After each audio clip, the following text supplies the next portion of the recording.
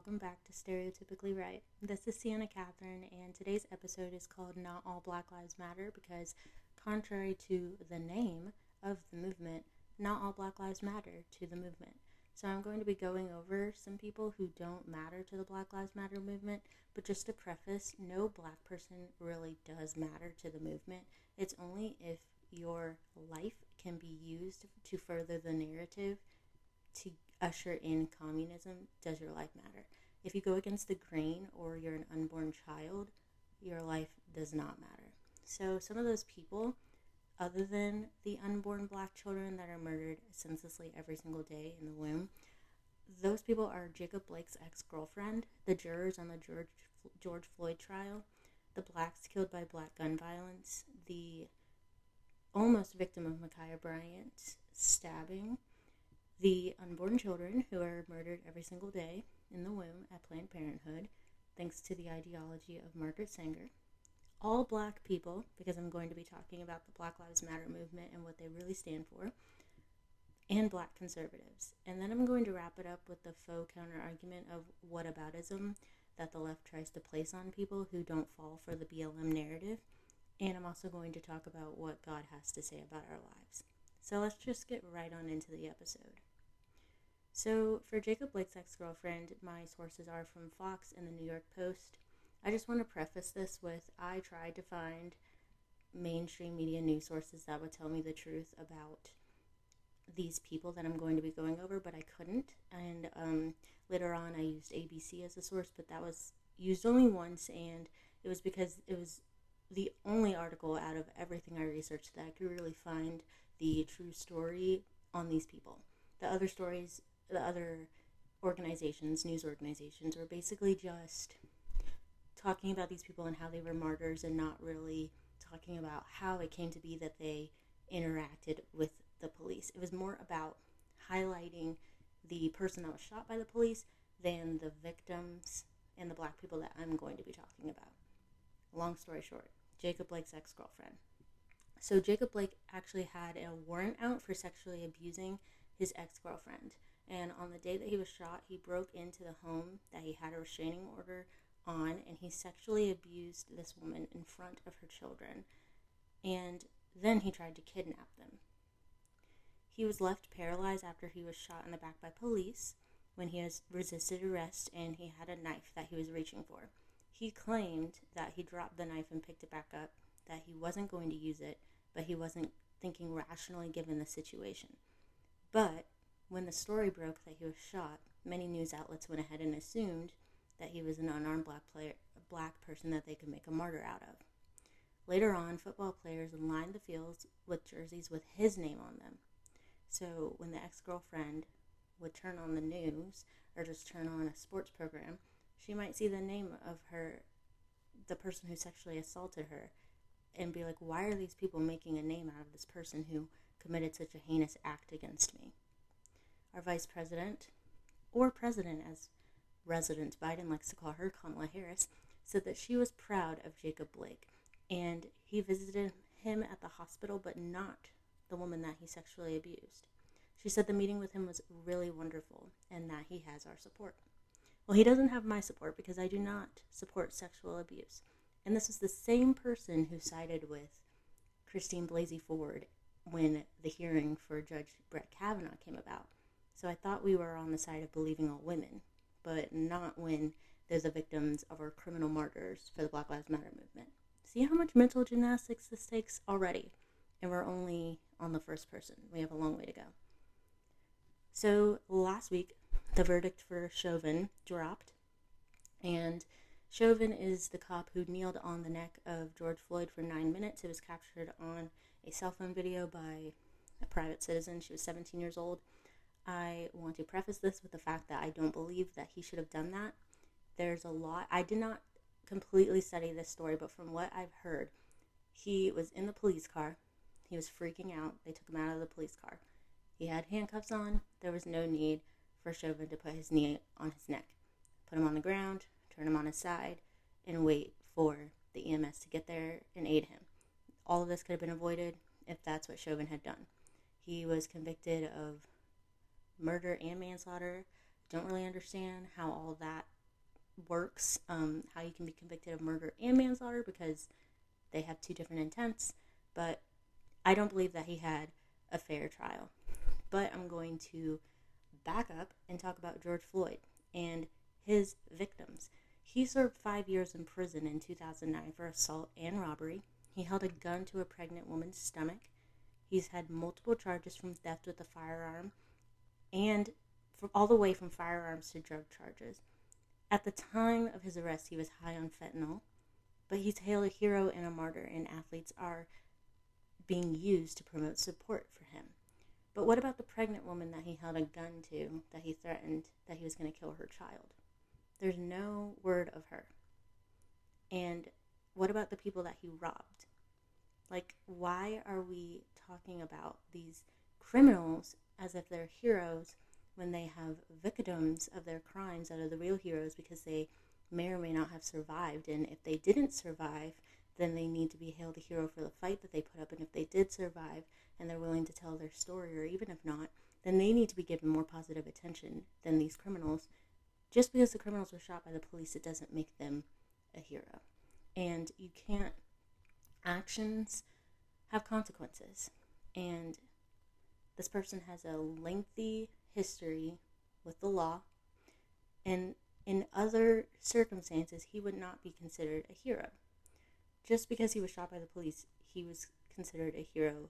But everything he did leading up to that was not heroic at all.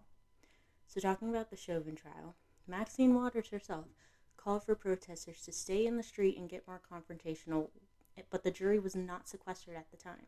This could have caused a mistrial, and Chauvin can still appeal because of how her remarks could have swayed the jury. The rioting and the looting threats and the previous rioting and looting could have caused an unfair judgment because of the jurors' fears. Candace Owens called it mob justice, and the Democrats have enough power to lie and bully to create their own propaganda, and I totally agree. The full police video was not shown to the jury, only the one that was taken on the cell phone minutes before Floyd's death. But if you watch the full video, he could be heard saying he couldn't breathe long before Chauvin was anywhere near him because he was high on drugs. The reason why many of us believe Chauvin was declared guilty was to prevent riots. But earlier, before the verdict even dropped, Antifa and others had already come out saying they were going to burn the city down regardless of the decision. Most people who are hurt by these riots are small black-owned businesses. The protesters usually come from out of town to burn the city down just because the media has the narrative and they fall for it. An alternate juror, she was white, but even though she was white, she still has a voice. Her voice matters and her opinion matters in terms of the trial, and it was swayed, but she was an alternate juror. She said she was concerned about people coming to her house if they were unhappy about the verdict, but she did say she would have voted Chauvin guilty on some level. The jury itself consisted of 9 white people, 4 black people, and 2 multiracial people.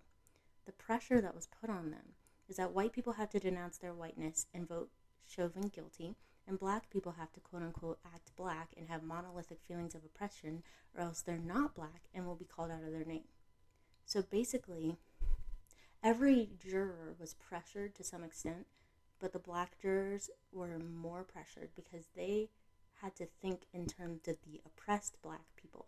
And there's pressure on them to act black and conform and be oppressed. And we all, I'm sure any black conservative can tell you how many times they've been called an Uncle Tom or a coon or a house Negro just because they didn't go with the grain. So I really think, and so do many others, that the trial was not fair because of all of the threats and because of the media narrative and the heavy focus that was placed on this trial before. And if it was known that a juror voted for Chauvin to be guilty and they were black, we had, protesters could be showing up outside of their house, protesters could send them death threats.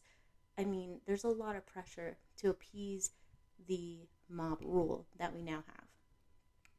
So recently, 15-year-old Ma'Khia Bryant from Columbus, Ohio, was shot to death by a white police officer, but she was about to stab another black teenager with a butcher knife. When it came out that she was shot and she died, Democrats quickly came to her defense, although she was the one that was about to stab another black girl. Some were quick to assume that she was unarmed, but she definitely was not. If you've seen the clip, you've seen the size of that knife, and there's no way to miss it. The girl who was about to be stabbed understood that Ma'Khia had to be shot because of the conditions. So does the neighbor that released the security camera footage, and so does the neighbor who lived down the street. Ira Graham is the neighbor who lived down the street. He said, "I believe in truth and facts. Video doesn't lie." Brinson said, "If the officer hadn't done what he did, I think we'd have 2 girls dead." Very few who have the power have spoken out on the left in defense of a white officer saving a young black girl. That doesn't fit the narrative. But that's what happened. If the police hated black people so much, this officer would have, 1, not come and let Ma'Khia Bryant stab this girl, or 2, sat there and watched Ma'Khia take another girl's life instead of acting in the way that he was trained. The way he was trained was to protect and serve, and he protected this girl from being stabbed to death. That should be the story. I also believe that these stories need to be dealt with on a local level. That's why we have local news stations. These stories do not need to be making national news, especially ones where, in this case, where it was truly justified that this girl had to be shot because another person's life was literally in danger. It was life or death. There was a very quick reaction time that this officer had to take. We have Joy Behar saying that warning shots need to be fired in the air. That can kill more people, and that could kill black people if you want to put race on every single thing. Some people were saying that the knife needed to be shot out of her hand. You're trained to shoot the biggest target, which is the middle of the body. You're not trying to shoot the knife out of the hand. This is not Call of Duty. And some people say shoot the leg. No, again, you're shooting the part of the body that has the biggest mass. And so if you die from those injuries, but you were committing a crime, one in which another person could have lost their life, then there's not much else that we can do about that. But I do give props to a Democrat who lives in Florida. I believe the name is Val Demings. She, or he, I'm not sure if it's a girl or boy, this person said that the officer acted in the way that he should have acted. And that's all that needs to be said, and we need to move on. Stop making heroes out of these people. But I digress. We'll move on to the next category of black people that don't matter to Black Lives Matter. I used Town Hall and Epoch Times for this source. The black people killed by black gun violence. According to Bob Woodson, 82 or more black people have been killed by black people since George Floyd's death. Many of them are children. Just recently, 7-year-old Jaslyn Adams was killed by a black man in the McDonald's drive-thru. According to CBS, this man was 18 years old who shot her. She was in the car with her father, literally in the McDonald's drive-thru, 7 years old, probably in 1st or 2nd grade. And I don't see anybody saying, #say her name. I don't see any riots for her. 13-year-old Naira Gibbons was stabbed to death by another 13-year-old girl, according to MLN. And this 13-year-old is being charged with murder, as she should be. But again, I don't see any hashtags saying "say her name" or any riots in the street for her. Blacks are 1/3 of Chicago's population, but they commit 80% of the gun crime. 44% of violent crime in LA, but make up 9% of the population. In St. Louis, less than 1/3 of the population, but 90% of homicides.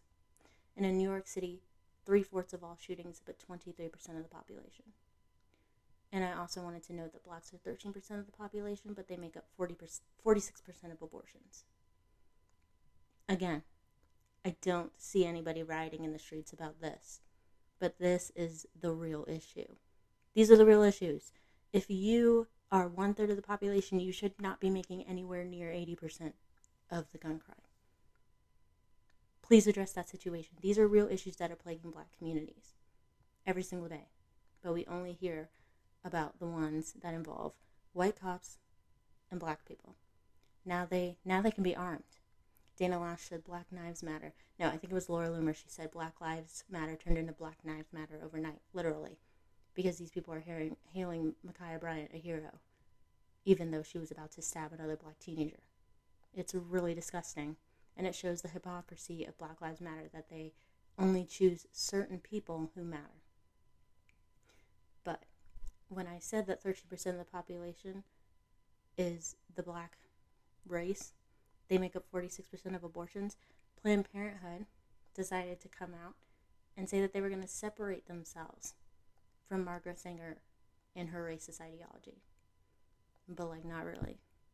So CEO Alexis McGill Johnson wrote an op-ed for the New York Times to try to get ahead of the times and get ahead of, to be woke, I guess.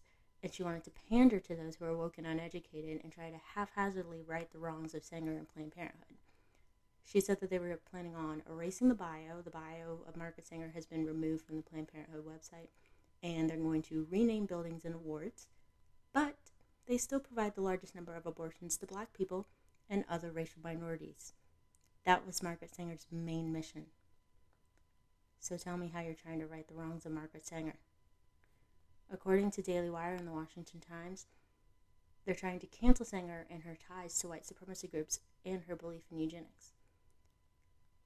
McGill Johnson claims that Planned Parenthood hid behind the fact that Sanger's views were a norm for her time period and era, but worked closely with W.E.B. Du Bois.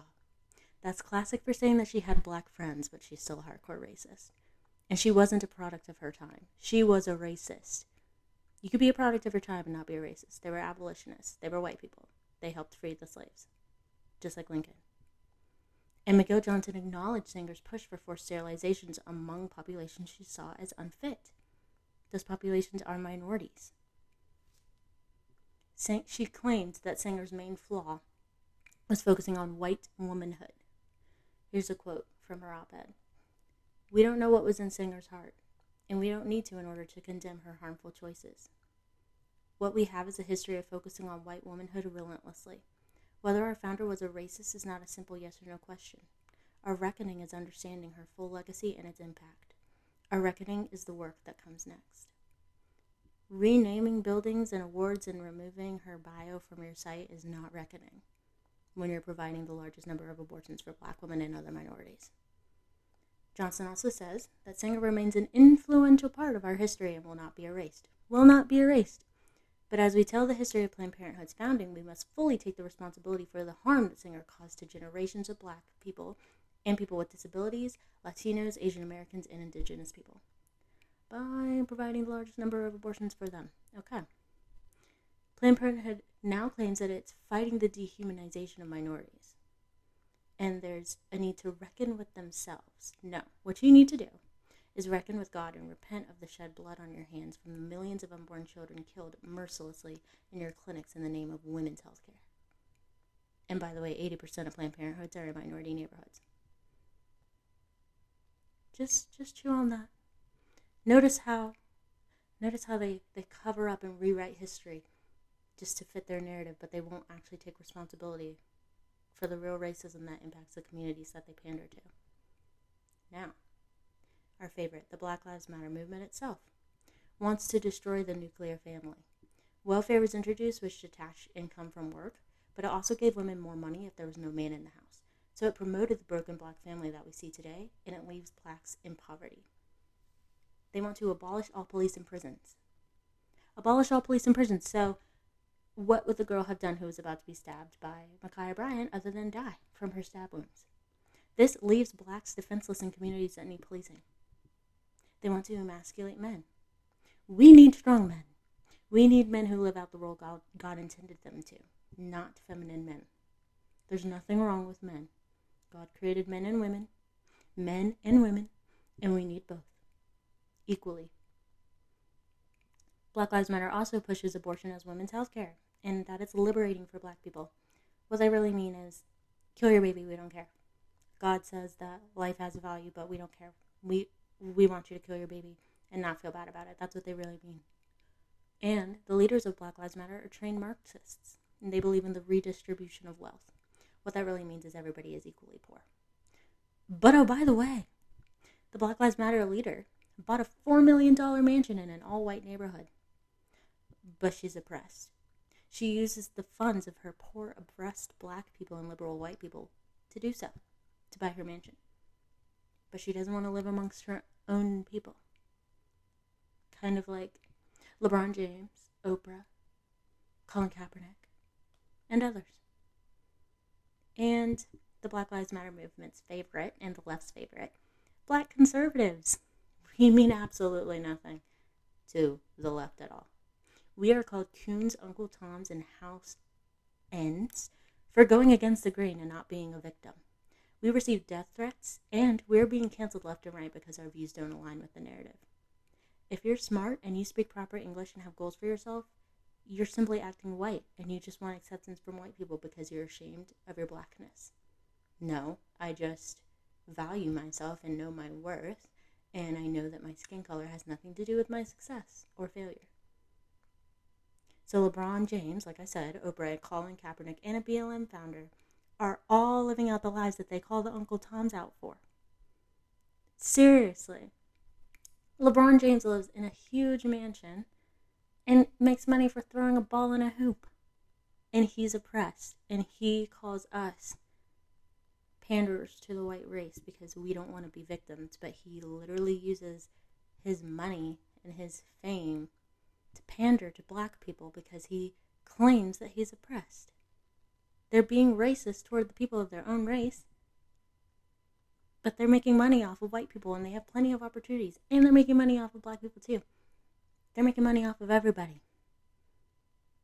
Their victims are their supporters, and they're promoting propaganda that will hurt average black people, and they don't have to see the effects of it because they're elitists, and they make money off of promoting these ideas. They don't actually care about the issues. If they actually cared about the issues, they would not be signing deals with Nike. They wouldn't be where they are. They would be going into poor neighborhoods. They would be advocating for school choice. They would be outraged about the amount of babies, black babies, that are killed every single day, every minute. Because more black babies in New York are killed than born every single year. I think last year was the only year where that didn't happen. If they really cared about the issues, you would see a difference in the place where they were advocating for some of these policies that they have such an issue with.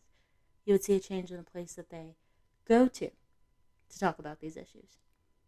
And you would see a change in the way that they carry themselves and who they associate with. And then there's the beloved faux counter-argument of whataboutism.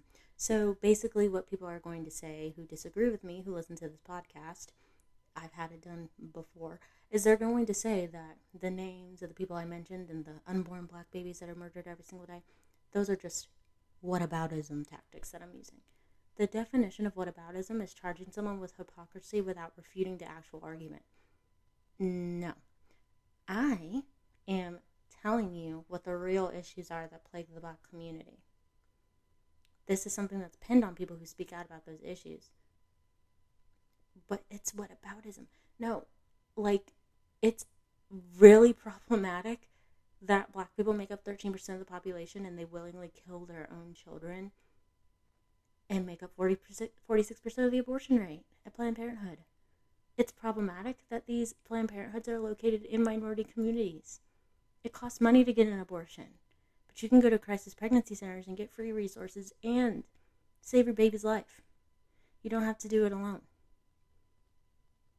You can't be against police brutality and murdering unarmed black men without talking about the unarmed children killed in the womb every day. The unarmed children killed by other black people at a high rate in their own communities.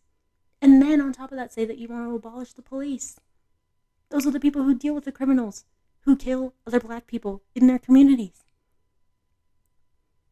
But there's an upside to all of this because God has something to say about our lives. He has a lot to say about our lives.